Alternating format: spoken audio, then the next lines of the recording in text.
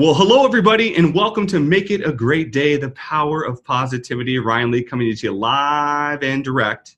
And as we mentioned, you're going to have a few opportunities to hear me, but most importantly, you're going to have another great opportunity to hear from an incredible leader and a team member that I get a chance to talk with, a great friend, an incredible leader. And before I even talk about the leadership, what she and her family do in our community here in Greater Lane County is beyond reproach. And Miss Katie Jeremiah, who is the CEO of Aggregate Resources, is here with us live. Katie, how are you? I'm great, Ryan. Thank you. How are you? I'm having a great day. And as always, so thankful that you were willing to give us some time and talk a little bit about kind of what's going on in that world. But before we start that, for those of us that don't know about Aggregate Resource and kind of who you guys are and what you do, if you don't mind just kind of giving a quick little high level about your business. And I'd also love to know why that business for you today. Sure. So Aggregate Resource Industries is a second generation family business. It was started by my dad in 1978, and we're a mining services contractor. We perform drilling, blasting, and crushing in mines, renewable energy projects, quarries, development projects throughout the Western United States. And then we have 6 quarries here in Oregon that we operate and sell aggregate materials for construction and transportation projects. And so this business, my path to getting in it, I initially started as a little girl and would go to work with Dad, and he gave me the title of sanitation engineer, which meant that I picked up garbage on all of the job sites, and I washed the big trucks on the weekends. And fast forward through college, went to Oregon State in engineering and moved to San Diego and worked for a large general contractor down there for 5 years as an engineer, and moved back to Portland to go to law school and practice mining and construction law for several years before I moved back into the family business in 2013. And my brother Chris and I and our mom all work side by side and have expanded the business since then. And it's been awesome. That is awesome. That is unbelievable story, and obviously great lineage from the 70s till now. One of the things I think a lot of our listeners, and we've talked a lot about, is obviously come early March. And as you talk about what you do, and from my background of being blessed to know your business, I know that's a very people business. And a lot of what happens there is on the job. And, it requires people to be there and to show up. And so I'd love to understand some of the first things that you guys started to do when you kind of realized things are changing a little bit and we need to maybe potentially reevaluate kind of where we put people and how we put people based on some of the regs and regulations that were coming out from the state and obviously from the CDC. Sure. So our story kind of started back in January. I was flying back from Boston and noticed several people were wearing masks, and I didn't really understand what was going on and started to kind of hear whisperings of a flu that was going around in China. And it was a time when I thought, oh, this would never happen to us. And then the first week in March, when YPO shut down the Global Edge conference, I realized that this is something that's becoming really serious and will absolutely have an impact on our business because we do have a pretty large geographic footprint. And so we started to kind of analyze what would happen if our employees were unable to travel. And by, I guess it was March 16th, things had really shut down, and we had employees that were scared, not only whether they were going to have work, but how they were supposed to travel, where they were supposed to find food, because a lot of times they're in rural communities, whether their hotel rooms were safe. And so one of the big challenges was really keeping them abreast of what we were doing to make sure that they were safe and that they had a safe place to stay and safe places to eat, and that they were going to have work in front of them, that they weren't going to have to be unemployed. And so one of the challenges was getting that rapid fire communication out to them while we were really trying to analyze the government impact on our business. And one of the first factors that was really challenging was determining whether we were deemed an essential business, because in some states, if we were construction, we weren't an essential business. If we qualified as manufacturing, we were. And so through our analysis, we became pretty confident in the fact that we were a manufacturing business. and which made us essential under the federal government rules. And so we basically gave our employees that confidence that we were ahead of the regulations. We provided them authority to work letters that we had available for them on their mobile app if anyone asked.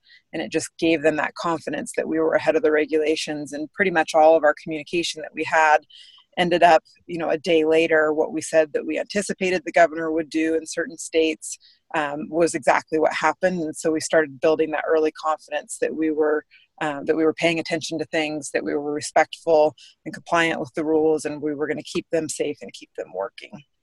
Awesome. And how did that kind of work too from, obviously, I know you guys do a lot of partnerships, and a lot of times when you're on the site, there's other contractors that are on there, and just overall, just kind of those relationships with your partners, kind of how did that work? And I know you guys work in multiple states, so there's a lot of partners. So I'd be curious kind of how that communication worked.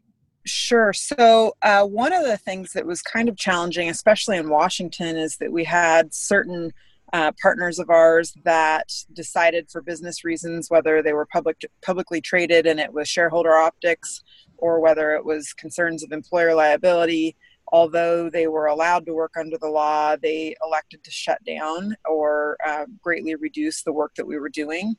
And so that was really challenging for us at first because we wanted to work. We were prepared. We were ready to go. We had our employees stocked up with the supplies that they needed. We had our checklists developed through a mobile app that basically the night that the regulations came out, we could put those questions on the checklist, whether it was temperatures or having masks or, what the rules were when they were on and off the job site. And so convincing those customers to keep working, obviously it's hard to tell your customers what to do. But the ones that did want to continue working and just didn't understand the rules, it was nice for us to help kind of hold their hand and guide them through that of what they could do. When some of the other larger customers that elected to stop working, when they made those decisions, we realized that we really needed to expand our geographic footprint and look for other work. And we saw a lot of parallels to the 2008 recession when everything began to shut down, that there were new emerging markets of, gold prices were skyrocketing. And so the gold mines were firing up. They needed our services. We had some renewable energy projects that were on kind of mission critical schedules that wanted to get fired up before certain deadlines and couldn't get contractors there because they had to quarantine employees for 14 days. We were able to fly employees down privately, get to those projects, quickly mobilize, and just have our employees be willing to expand that geographic footprint when the local customers were starting to shut things down and really keep everybody working. And so it was one of those things where strategy drives your opportunity, and we had the equipment and the personnel trained and ready to take on these kind of emerging market projects. So we were doing the same type of work, just in different markets. And we basically just moved everybody farther away and did what we could to keep them safe and travel. And we're able to keep moving. So it's awesome. And as you talk about that, I know you guys as a business have been through lots of different things. And I know you guys have such an incredible foundation. What were some things that you definitely pulled from, whether it was the recession in '08 or other challenges that have come into the business that you kind of leaned into and said, you know what, kind of been here before. I think we're going to be okay. Sure. So one of the things that was interesting that happened as far as leaning on people, we had a lot of fear of what our cash position was in case things slowed down to a screeching halt. We're a really capital intensive business. And if we have no cash coming in the door and we've got obligations to banks and everything else, we got very scared of what that would look like. And so our first phone call was to our banker.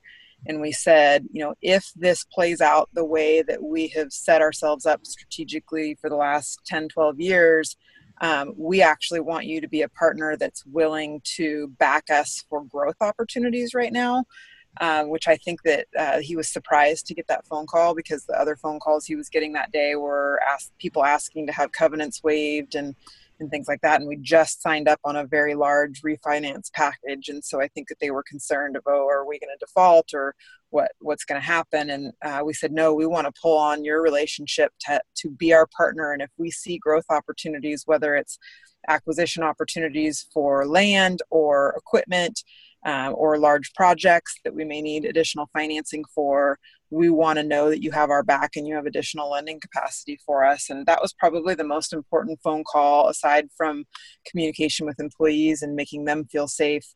leveraging that banking relationship and leveraging our relationship with our CPA firms to just make sure that from a financial aspect that we were ready to take on new opportunities should they arise. Those were probably the two most important things to pull on. And unfortunately, during that time, our CFO that we'd just hired and were getting onboarded for all of this quit right in the middle of it. And so there was an even heavier reliance on the bank and CPAs to really help me because I was having to wear both hats and had a new baby in the NICU. And there was a lot going on. And so those strategic partnerships were so important at that time. You talk about Bo and you talk about life and there's collateral beauty in everything. And I heard you mention the mobile apps and some of the different things, during this and through this, what are some things that you guys have really pivoted to and leveraged that you think you probably will leverage moving forward that maybe you wouldn't have thought of if you weren't faced with so many unique circumstances? So the beauty of YPO and all of this, I guess that's the other group that I should really mention was my number one in all of this, is that the YPO resources have been absolutely incredible.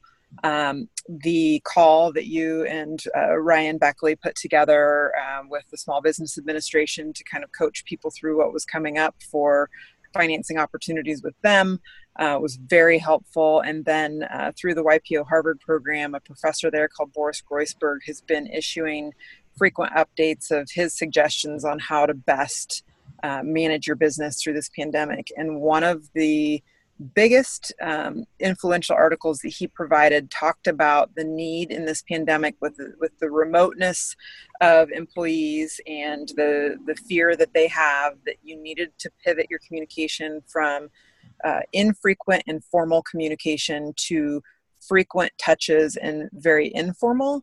And so we really pivoted our communication style with employees into little sound bites. And we started a private Facebook page that was employees only, where we could really showcase all of the additional work that we were taking on to continue to build that confidence that we were strong and that they had opportunities, that we weren't going to anticipate any layoffs. And so that piece of wisdom from Professor Groisberg was absolutely instrumental in surmounting the issues that we had with employees that didn't have confidence that they were going to be okay and going to have job security through the pandemic. And as you think about that private Facebook page and you think about leveraging kind of a little bit more less formal and a little bit more, I would say, sporadic, so to speak, right? Could you see yourself continuing to leverage that even through the pandemic and the way in which you shifted that communication style? Absolutely. We've seen such a better impact. The first email that we sent out, it was very long and basically described everything that we anticipated was going to happen from a regulatory standpoint, from a customer standpoint, what our expectations were. And in that email, we put something in there that said, we feel very strong about our position in this and that we feel like that this is going to be a growth opportunity for our business. And what we learned is employees scan emails and they read the last lines and nothing else. And the takeaway from it was that everyone was going to be laid off, which was absolutely the opposite of what the intention of that message was. And my lesson in that was that was a failure in communication, that we should have never sent so much email in one message. And so now that we have just little tiny sound bites, especially with a lot of positivity throughout the day, where I would not ordinarily share that information in a public forum, on a public Facebook or a public Instagram, we can just share so much more with them about what's going on in the company. And there's been such great feedback for it. And it's so low maintenance that I anticipate we'll be using that forever going forward. And obviously you have gone through a lot and you've learned a lot through this. And we know we've got so many other people that in some cases, some people's businesses are just beginning, if they weren't affected and now they're affected. As you think back, even though it's not fully done, but, if you were to kind of share some of KDJ's wisdom on kind of, what to think about and what to go through as a leader when you are faced with these things, what are some things that you think you'd want to share with others about this?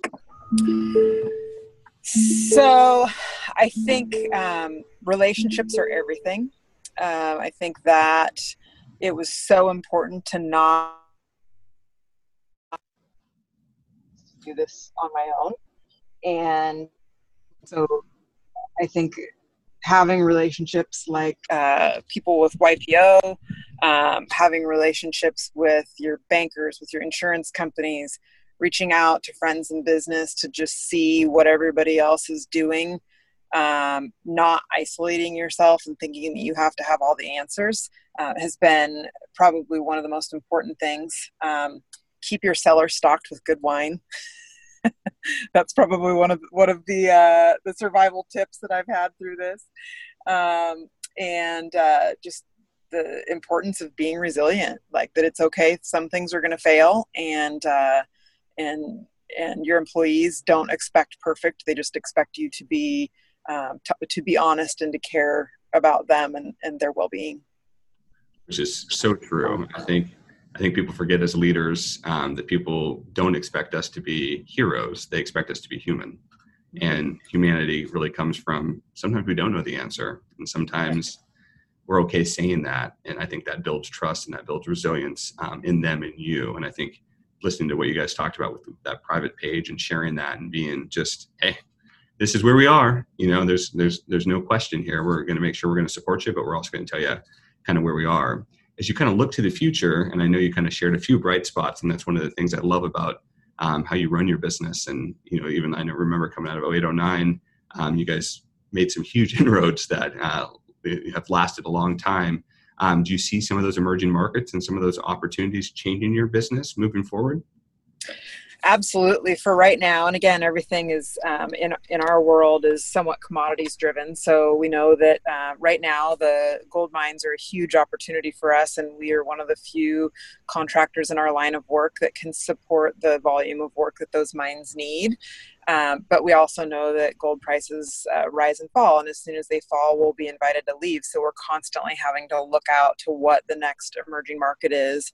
The political environment really impacts whether renewable energy is a market for us, and so we're just constantly having to look and pivot and make sure that we've got the equipment that can support whatever the next emerging market is. So for right now, the gold market appears to be strong. We anticipate this contract that we have right now, where we have 5 machines down on a gold mine in Nevada, that should probably last for about 18 months, which when our contracts are typically a week to 3 weeks at a time as a typical job, that's a really huge opportunity for us that we're happy to be a part of.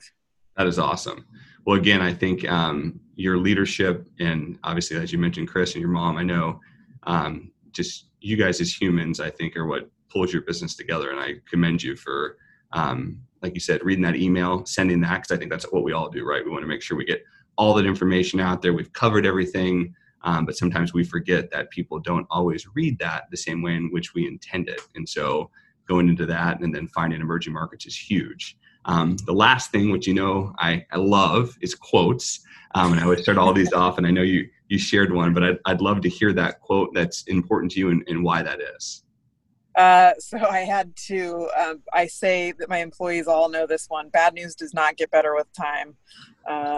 There are some problems that solve themselves with time, but especially in this day and age, rapid fire communication of any roadblocks is so important. And so I just drill that into everyone of, you're not expected to be able to solve all the problems that you have on your plate. That's why we have a team. That's why we have methods to communicate in a group format. So bad news never gets better with time. And then I think I said this earlier, but the strategy driving your opportunity, that if you set yourselves up, that's one of the best things that we did, is we invested in equipment that may not have been exactly suited for the markets that we served for the last 10 years. But these opportunities like we have in the gold mines right now, we would not be able to get in there. And, literally the opportunity arose overnight, from a Friday to a Monday, that they needed us there. And we wouldn't have had that had we not strategically positioned ourselves to be qualified to do that type of work. So, well, that is awesome. And Katie, I would say we both know one resource we never get back is time. And I can't thank you enough for sharing your time with us. And I think the insights and the information that you've shared with all of us will be very meaningful and help a lot of people. So thank you so much for joining me. It's a great day. Thank you, Ryan. Absolute pleasure.